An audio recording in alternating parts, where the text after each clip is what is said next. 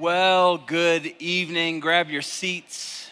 If you've got your Bibles, we're in week 6 of a series going through the book of Galatians. So you can turn to Galatians chapter 3. We'll take the second half of that chapter.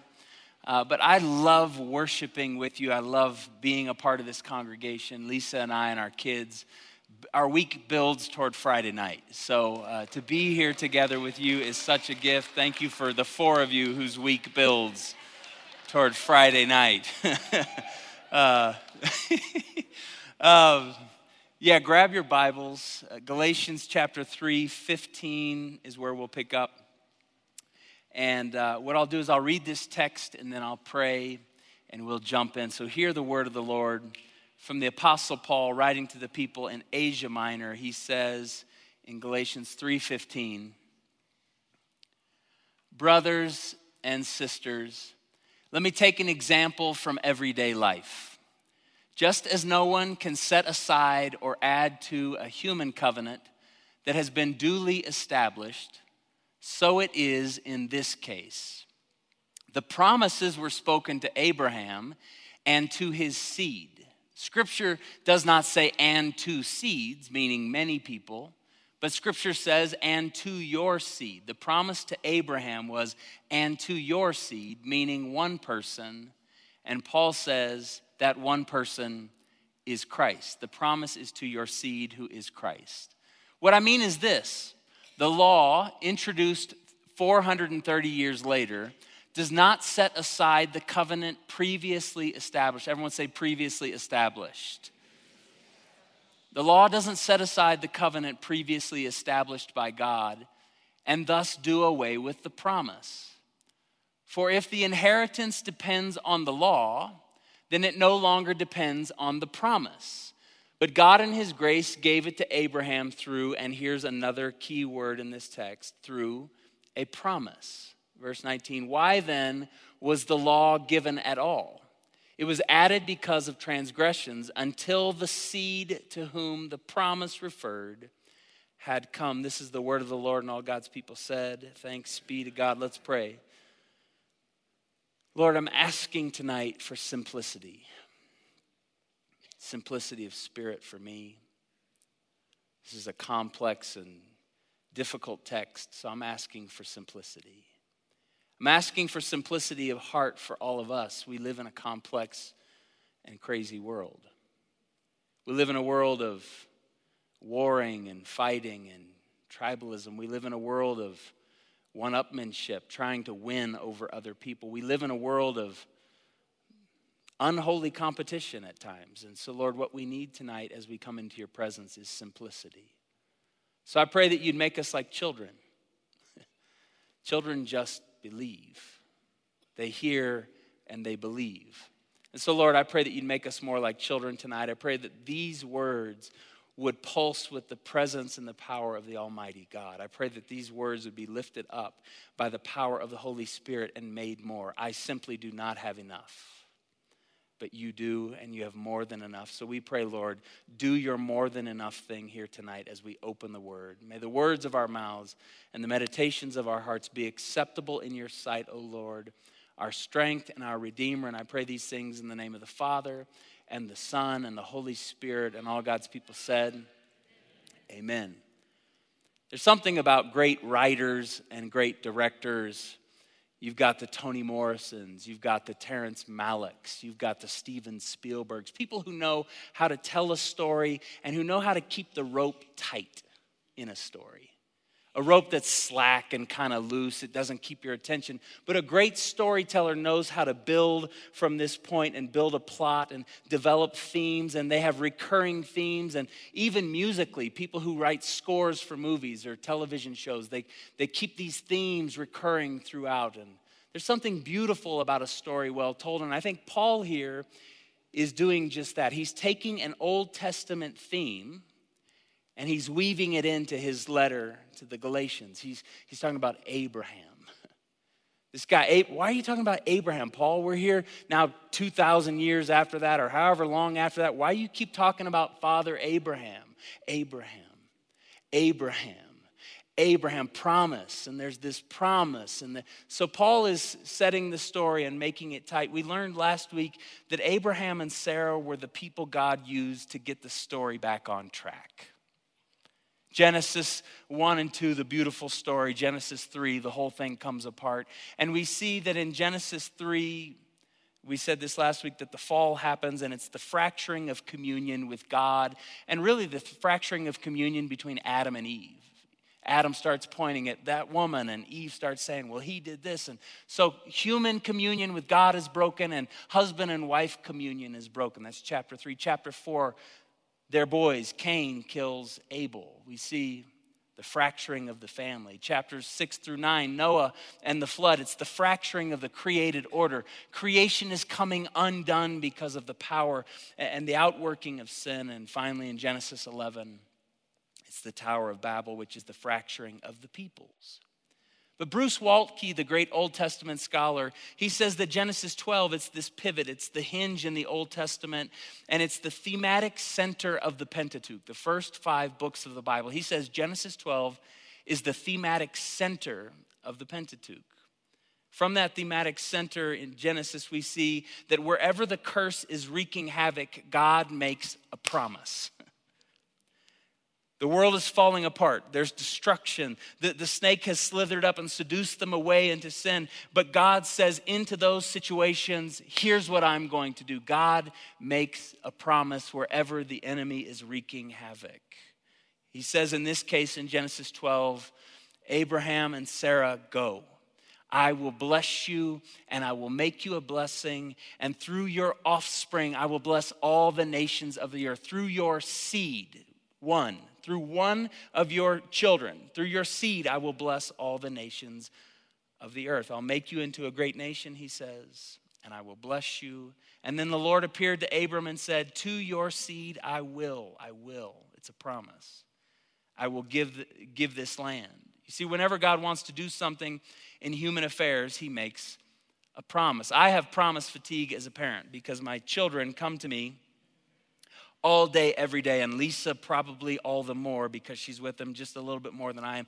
Can we this? Can we that? Can we this? Can we that? Can we have pop? Can we have watermelon? Can we have pizza? Can we have our cousins sleep over? Can we go over to so-and-so's house? Can we play NBA 2K? Can we go to Fiji? Can we get a tattoo? Can we shoot guns? Can we? Is anyone else just I promise fatigue, stop talking.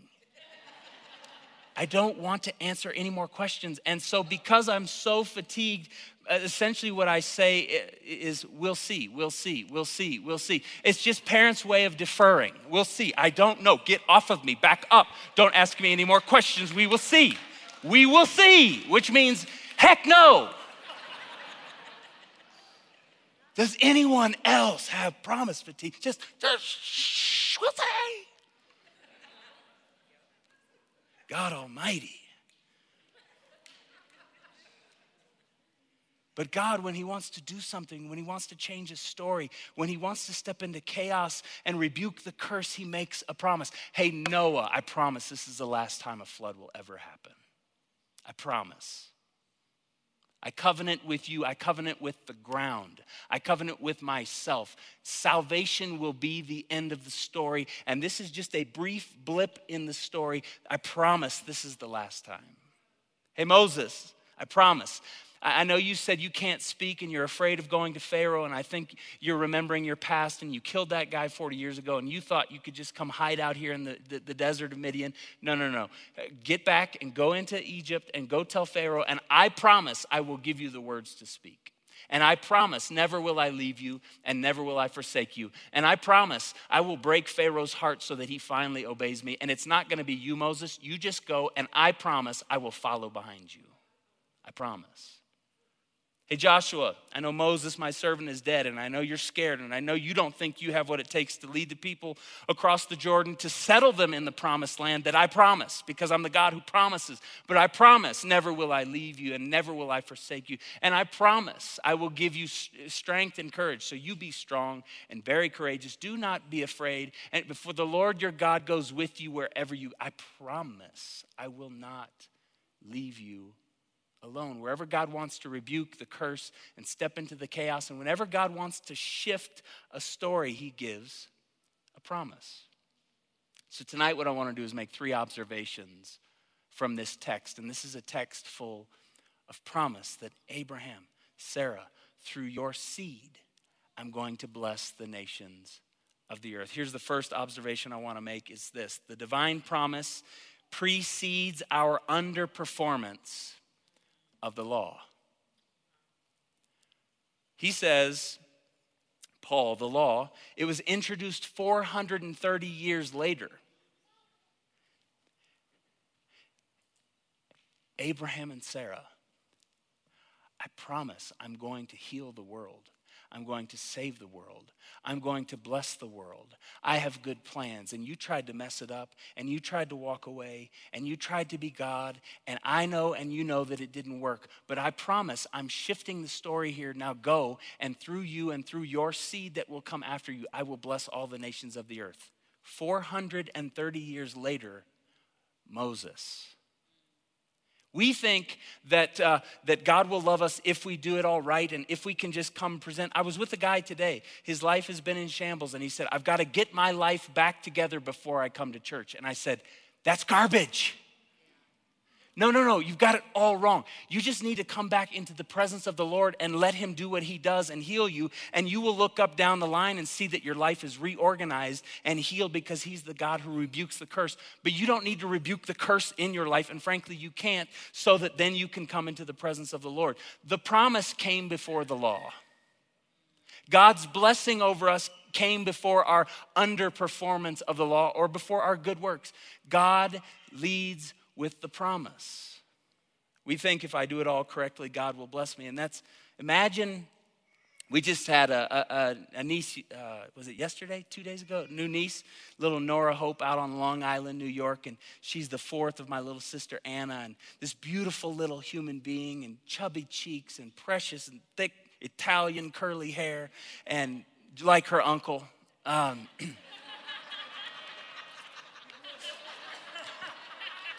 Stunning, like her uncle. But imagine her parents going, okay, great, we got another human. We'll wait until she obeys us to tell her we love her. You've got about 2 years here before she can really comprehend what we're saying. And, we'll just sweat it out. We'll wait it out. We'll hold our I love yous because we got to wait and see if she's going to obey us. But then when she obeys us, then we'll say I love. We treat God as if he does that to us. Oh, once you get your stuff together, then I'll show you my love. No, you have a baby and you start weeping. You don't even know who this human being is. You just go, my heart is for you. I love you. I love you. I love you. I have loved you with an everlasting love. And it doesn't matter what you do with your life. It doesn't matter if you raise the middle finger to me with your life. It doesn't matter if you rebel against me and run away. I can never not love you because you come from me. I love you. God says that to us first. He doesn't wait for us to see if we can get our lives together and if we can jump over all the hoops and meet the high bar. No, God just says, I love you. And then he teaches us through his word. Then he brings us into the law. But promise, love comes before obedience and law. God loves us first. I want you to hear tonight that you were loved before you ever obeyed, and even when you disobey, you are still loved. You are loved before you ever obeyed. God's promise is salvation. God's promise is blessing. God's promise is a universal family before we ever got the law, before we ever failed to keep the law, before we underperformed. God says, I love you. And the old saints, I grew up in a church that, we had some of the old saints, and they would say, when God says it, that settles it. You ever hear someone, when God says it, that settles it? I mean, when God says, I love you, when God says, I promise, that settles it. It's taken care of. God cannot be defeated by the devil. God does not make mistakes. God does not miss his marks. God doesn't make false promises. God's love cannot be stifled by our stupidity. God's grace cannot be outmaneuvered by our mistakes. I need you to hear tonight that God's love is preeminent and it goes before your performance or underperformance. He just does love you. God's grace cannot be outmaneuvered by our mistakes. God's promise to love us is first. Think about God's creative sovereignty. Genesis starts with a garden. Goes to pot, falls apart. Adam and Eve blow the story up. But Revelation ends with a renewed garden city and God on his throne. Like God's love, God's promise, God's salvation is more powerful than our ability to mess things up. God gets his garden back. Think about how it went wrong at a tree. Adam and Eve snatching the apple, snatching the fruit, trying to take the story into their own hands. The story gets righted at a tree. God's creative sovereignty, like, okay, that's fine. You think that's cute. You think you're strong. You think you're powerful. You think you can be God. Actually, let me get the story back. Let me show you creative sovereignty. God gets his garden back in the end. God heals the world at a tree when the world went wrong at a tree. God says, you cannot outmaneuver me. Many of you come here tonight after a terrible week of stupidity. I had some moments this week I'm not super proud of, moments of just falling short. All have sinned and fall short of the glory of God. Paul said it, and thank you, Captain Obvious. You come in here tonight and you just think, man, you're remembering your worst moments of the week or your worst moments of the last year or your worst moments of the last decade. And those things, you've allowed them to color your psyche and to color your soul and to color your spirit as if those things are more powerful. And God goes, when are you finally going to give in to the truest truth in all of the world, that my love precedes and my love trumps all of your stupidity? When are you going to believe that my grace will never be outmaneuvered by your mistakes? I love you. I said it and that settles it, and I promise, and you can never get away from my love. Like, when will we start believing this truth? So Paul says in verse 18, God gave his blessing and his grace to Abraham through a promise, not through Abraham's good works, but through God's preeminent promise. The second thing that I want you to see tonight is that the divine promise overrides our human impossibilities. The promise overrides our human impossibilities. He says, Abraham, Sarah, I'm going to give you a family, and this family is going to crack open my blessing to the world. And they loved that. They loved that promise, but there was a problem. Abraham was 75 and Sarah was 65, and they were infertile. They couldn't have children. They had tried for decades. Father, just give us a baby. Give us a baby. Give us a baby. We want to keep our story going. We've got all these flocks and herds. We've got all this land. We've got all this blessing, but we don't have the one thing that can keep the story going on. We don't have someone who can receive the inheritance. The story is going to stop with us being put in the ground because the story cannot live on. There's nobody else coming after us. Give us a baby. Give us a baby. Give us a baby. There's no baby. 75 years old, you got to know at this point, for years they'd tried and they'd cried and they relied on God's promise, but you got to know that at this point they gave up. They threw in the towel, they shut it down, they couldn't flip the switch anymore. The divine promise, I want you to hear though, overrides our human impossibilities. And this is where the good news of the gospel rises to, because a 75-year-old and a 65-year-old didn't have control over their future. God did. 24 years later, at 99 and 89, 24 years later, 24 years before, I'm going to bless you and make you a blessing, and let's move and let's go on to this promised land I'm going to show you. And they get their lives going and they start obeying. And here they are at 89 and 99, 24 years later, no children. At this point, it's just the promise of God feels like cruelty. Why are you messing with my emotions? We had gotten okay with our story stopping with us. We were 75 and we were 65, and it's okay. But it's cruel for you to come and mess with my emotions and give me this promise. And now I'm 89 and now I'm 99. And here you are. God shows up 24 years later and he says to them, this time next year, you're going to be changing diapers. Okay, God, you can stop now. Like, it's funny, but like, think of the emotion of it. 24 years later, after you got my hopes up, and we were already old then. And you're gonna come saying again, this time next year, you're gonna have babies. Just stop. I need you to leave me alone. I'm okay with my story stopping with us. You've been good to us enough, but quit messing with me. This time next year, you're going to be changing diapers. You're gonna have a baby, and I promise, I promise, I promise, I promise. And Abraham laughed, and Sarah laughed, and Sarah was surely postmenopausal, and Abraham was stumbling around the house, stubbing his toes on the bed frame, and just trying to, and this time next year, you're going to have a baby, I promise. But the promise kept ricocheting around in their souls. They actually, like, God's voice is hard to avoid. Much as we want to shut it, I will bless you and I will make you a blessing. I will bless you and I will make you a blessing. I will bless you, and through your seed, hey, old man, through your seed, Sarah, through your seed, I will bless all the nations of the earth. And then boom, the promise of God starts shaking and getting activated, and human possibilities are getting overridden. And 3 to 4 months later, Sarah starts to show. This little baby boy starts bouncing around in utero, and the promise of God is jittering around in her stomach, and she's starting to feel the churn and the turn of God's promise welling up from deep within her. And then boom, here comes Isaac, the son of laughter. His name means laughter, because sometimes God's promise breaking in is just funny.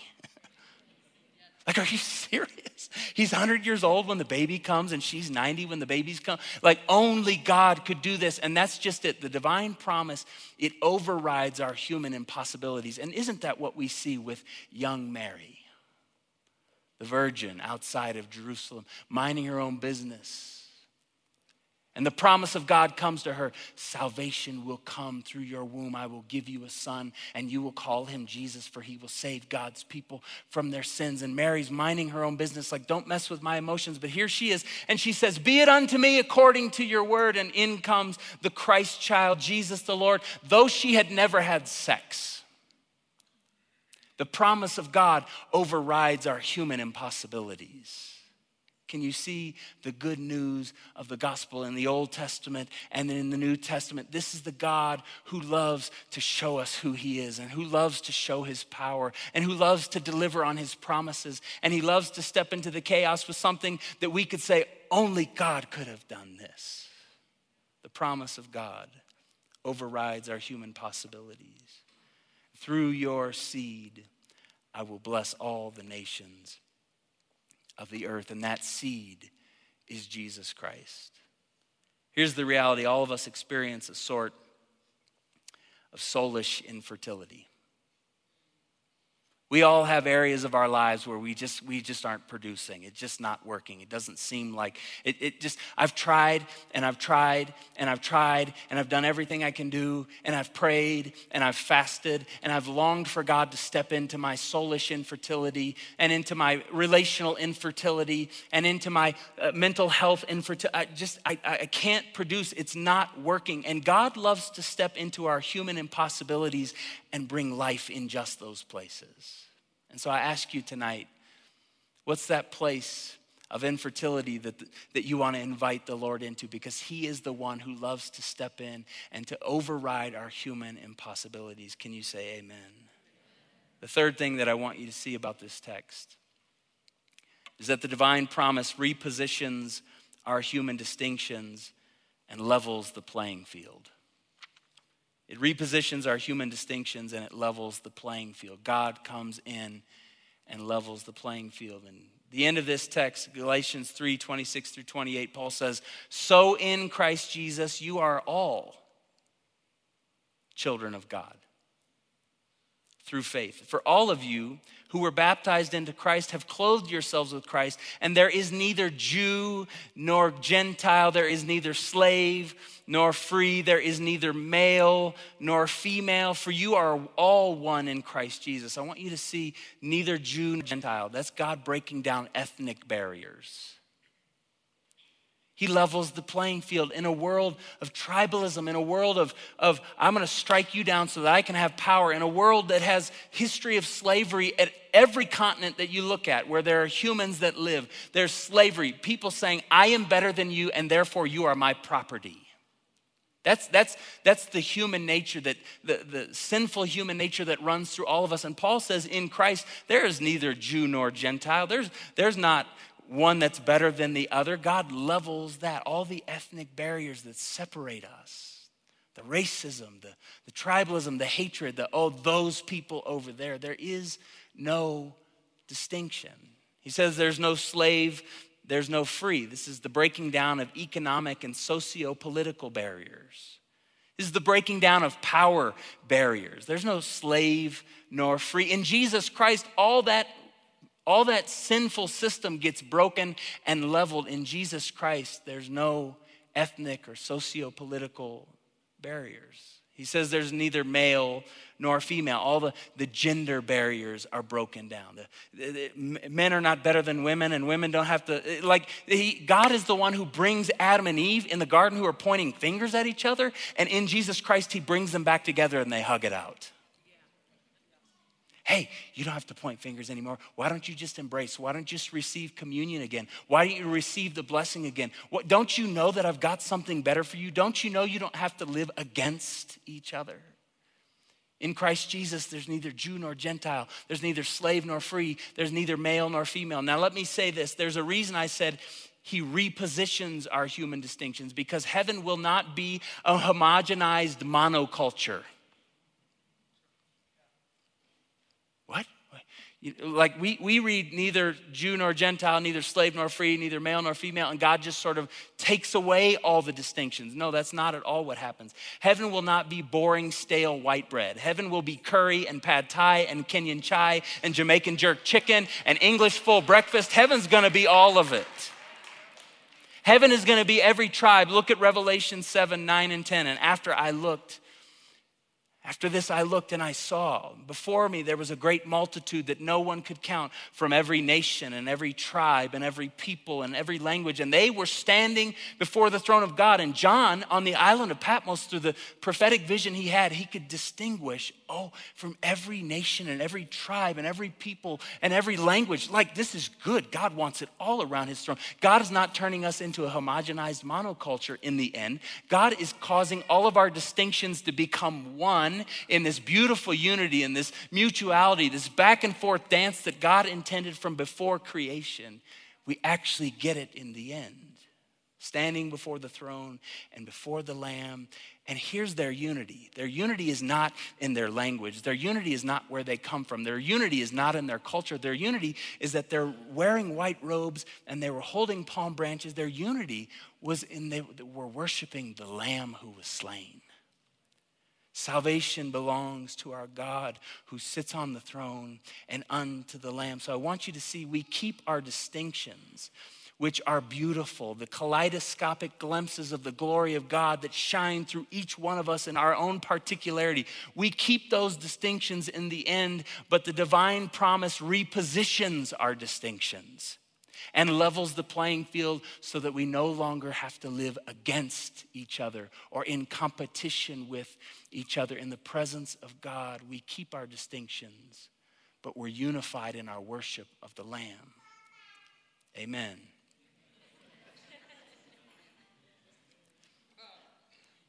Think about Jesus, the Son of God, seated on the throne at the right hand of the Father in eternal glory, the one who from before all things was in perfect unity with his Father by his Spirit, the divine dance of Trinitarian love. God the Father, God the Son, God the Spirit. Jesus is seated at the right hand of the Father. And in the middle of history, the Son of God humbles himself. His distinctions, he doesn't keep those as ways to separate from us, but he lays them down and he repositions them and he gives them so that he can come and be born and give his life to save us. Jesus Christ shows us what to do with our power. Jesus Christ shows us what to do with our distinctions. Jesus Christ shows us what to do to be able to come together. He didn't weaponize his authority against us. He laid himself down so that we could be made one. And what I want you to hear tonight is the very end of this chapter, Paul says, if you belong to Christ, then you are Abraham's seed. Jesus is the seed of Abraham. He is the one who got the story right. Through him, all the nations of the earth are blessed. And so Paul says, look, if you say, I believe in Jesus, if you are unified with Christ, then you become Abraham's seed and heirs according to the promise. So that when Jesus has healed you and washed you, you step out into the community and you start to be the blessing of God racing through the streets. You start to be the one who administers this kind of end time unity where you go, you know what? I bless you and come on in here, and radical hospitality. You're marked by the power of Jesus and you're Abraham's seed and you're heirs according to the promise. So you go out into the world not competing against one another, but there to bless, there to lay down your life, there to throw open the doors of the family of God. Friends, as you're washed in Jesus, as you're identified with Jesus, you become the spacious family of God that the world is looking to find their way into. Tonight, as we come to the end, we prepare to receive from the table of the Lord. I want to invite our worship team to come. We're going to sing here in just a minute. But tonight is the night where the divine promise, it overcomes our human impossibilities. The divine promise precedes our underperformance of the law. God loves you, and you've disobeyed and you've messed up just as I have disobeyed and messed up. And God says, yeah, I chose to love you before that, and I choose to love you on the backside of that. Friends, tonight, you need to hear the good news that God is for you. God is working in you. God is overcoming your infertility of soul, your infertility of spirit, your infertility of relationships. God is overcoming all those broken areas of your life. And finally, in Jesus Christ, the divine promise is leveling the playing field and repositioning our human distinction. So tonight, Lord, we need you. I want you to begin to turn this into a time of prayer, a prayer meeting where you can do business with God. The first thing is, some of you don't believe that God just chose to love you before. You think your love is contingent, or his love for you is contingent upon your performance. And tonight I'm praying that lie would be rebuked. I love you, I love you, I love you. Never will I leave you, never will I forsake you. I pray that you would hear those words from Jesus tonight.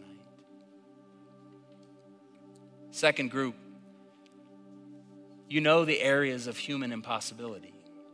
You know your shortcomings. You know what you're not able to do. You know that you can't make it happen for yourself.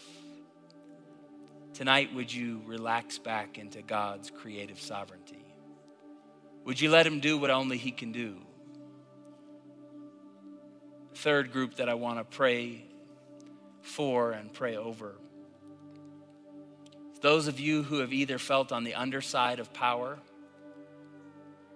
or those of you who have been tempted to leverage your power against another. For those of you who are strong, for those of you who have status, for those of you who have power, I pray that you would see Jesus Christ with his arms stretched out on the cross and see what your power was meant for.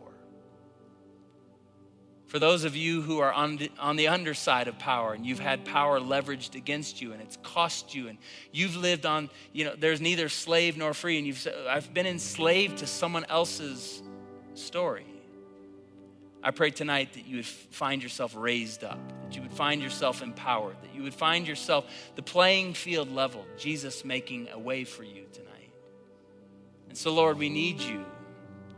We absolutely need you. We depend on you to heal us. We depend on your promise to make the world right again. And so we worship you tonight, Jesus. Would you stand with me, church?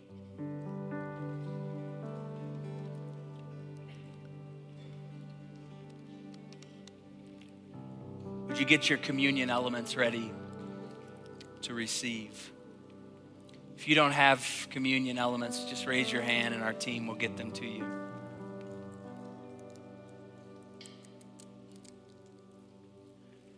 the Lord Jesus, on the night that he was betrayed, he took the bread and he broke it. And you can break that wafer there in your hand. And if there was ever a level playing field, this is it. Jesus, the Son of God, says, "This is my body, which is broken for you. And as often as you do this, remember what I'm like." Friends, we go from here receiving from Jesus, and now we have power to live a different way. We have power to be gentle. We have power to be generous. We have power to bleed for other people. We have power to trust the Father to raise us up even if we're crucified. We have the power to live a different way. So Jesus, we need you to give us that strength tonight, that courage tonight. We need you to embed the promise within us tonight that you are the God who is for us. Friends, you may receive the bread.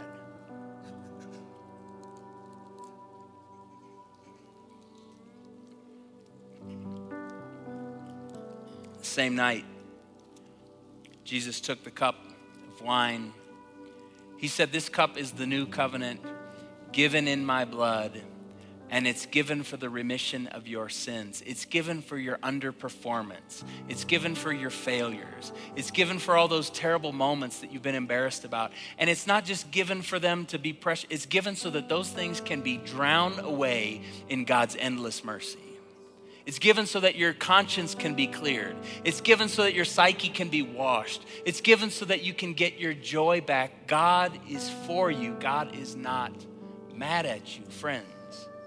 The blood of Christ has been shed for us, and that changes everything. And so, Jesus Christ, we receive the forgiveness that only you can give us.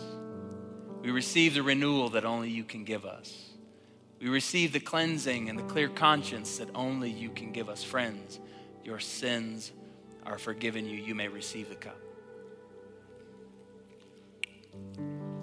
Now let's worship the Lord together.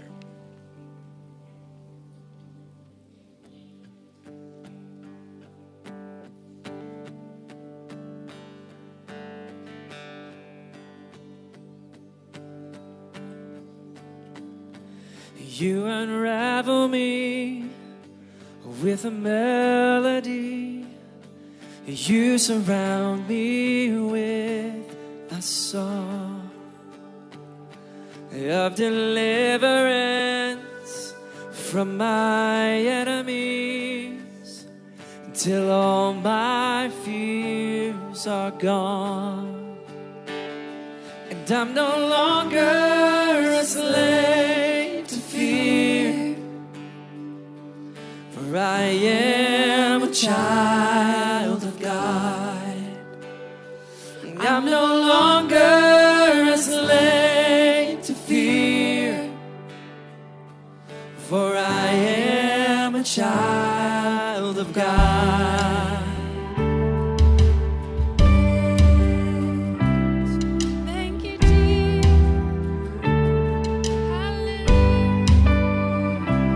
From my mother's womb, you have chosen me.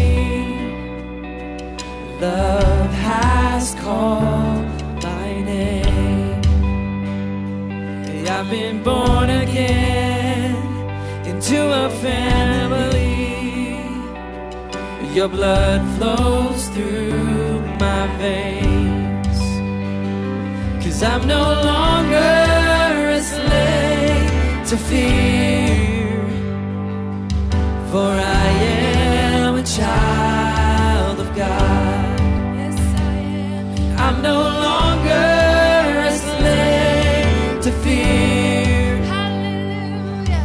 For I am a child of God. Yes, I'm no longer a slave to fear, for I am a child of God. I'm no longer a slave to fear, for I am a child of God.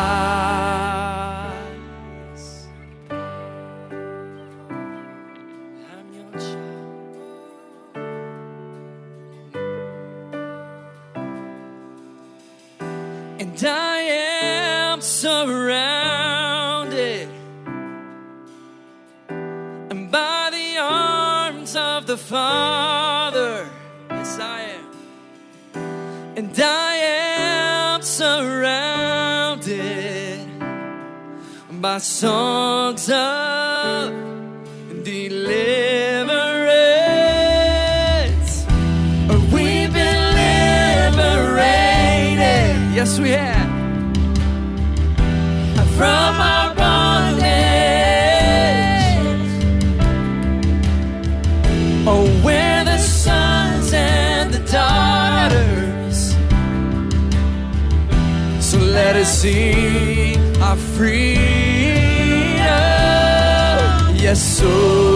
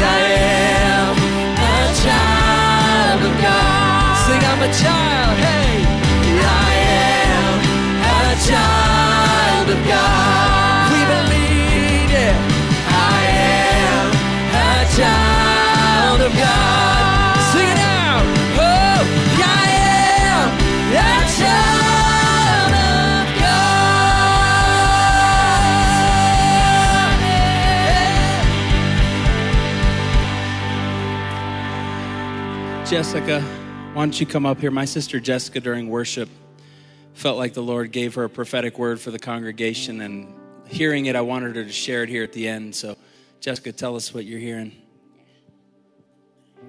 I just got this overwhelming sense that a lot of us walked into church today having hard weeks. Some of us have had hard months, and there are some of us in this room that have had hard years and decades. I specifically heard that word decades, that there have just been some really hard decades. And I feel like there's been this question that people have been wrestling with, this question wondering when it's going to get easier. When is it going to shift? When am I going to see the fulfillment of God's promises? A lot of what Daniel was saying tonight.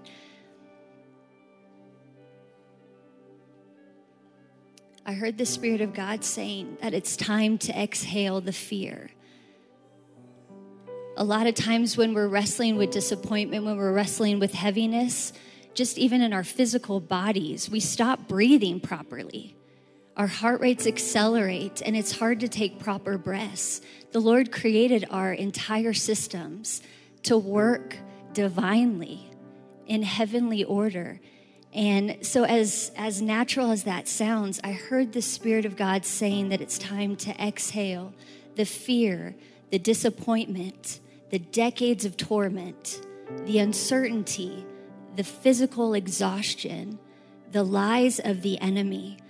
Some of us have been just entertaining those lies, and they're so familiar that some of us don't even see them as lies anymore, that we can't even exhale them and come out of partnership with them because we believe them as our truth. And our good and gracious Father is saying that He is here to wipe away the lies of the enemy and to replace them with truth. I heard Him say, fall into His gentle and loving arms. And the scripture that just kept going on in my spirit is, are you tired? It's Matthew 11:28. Are you tired, worn out, burned out on religion? Come to me, get away with me, and you will recover your life. I'll show you how to take a real rest. Walk with me and work with me. Watch how I do it. We have the ability to be in relationship with a heavenly Father who is intimately acquainted with all of our ways. And he has given us 100% access to him as our loving Father. We can watch how he does it. We can learn the unforced rhythms of grace. He won't lay anything heavy or ill-fitting on you. Keep company with me, and you'll learn to live freely and lightly. And this promise that I just felt that I was supposed to declare over your life is that there are many of us who Jesus is inviting us back into the unforced rhythms of grace. That there's a promise over your life that you will be able to live in this free-flowing, unforced rhythms of grace, just freely moving as the Spirit moves. That there just will be just this divine order into your days, into your thought lives, with your families and your marriages with your children. He's inviting us to step into the streams of living water, to fully believe that he sees us and he is going to be faithful. He is getting ready to pour out refreshment, healing for our souls, healing for our minds, healing for our bodies, a renewed sense of hope. I hear him saying, you are getting ready to move into a season where you are going to recover your life.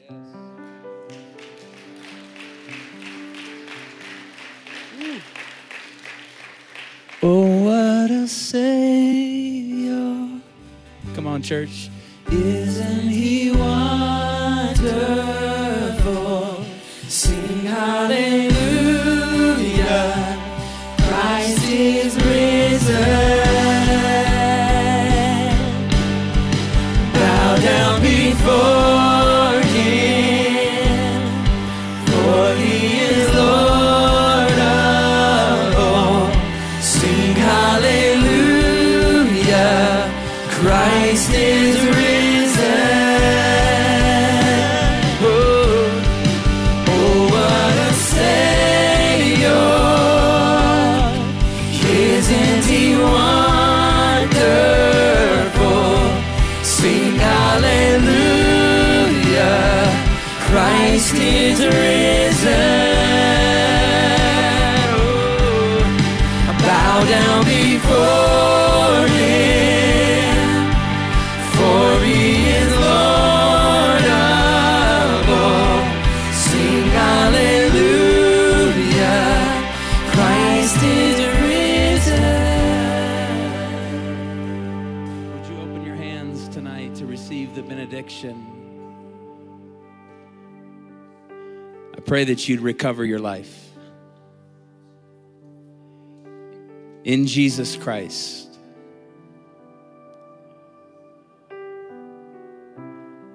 All you who are weary and heavy laden, rest. Deep breath. Quick joy. Childlike faith. Irrepressible hope. Do it, Lord. Let the promise be realized. Pray, may the Lord our God bless you, and may he keep you. May he make his face to shine upon you and be gracious to you. May the Lord lift his bright, smiling countenance upon you and grant you and all your people peace. And I pray these things tonight in the name of the Father and the Son and the Holy Spirit. And all God's people said, amen. Let's give the Lord thanks for what he's done here tonight.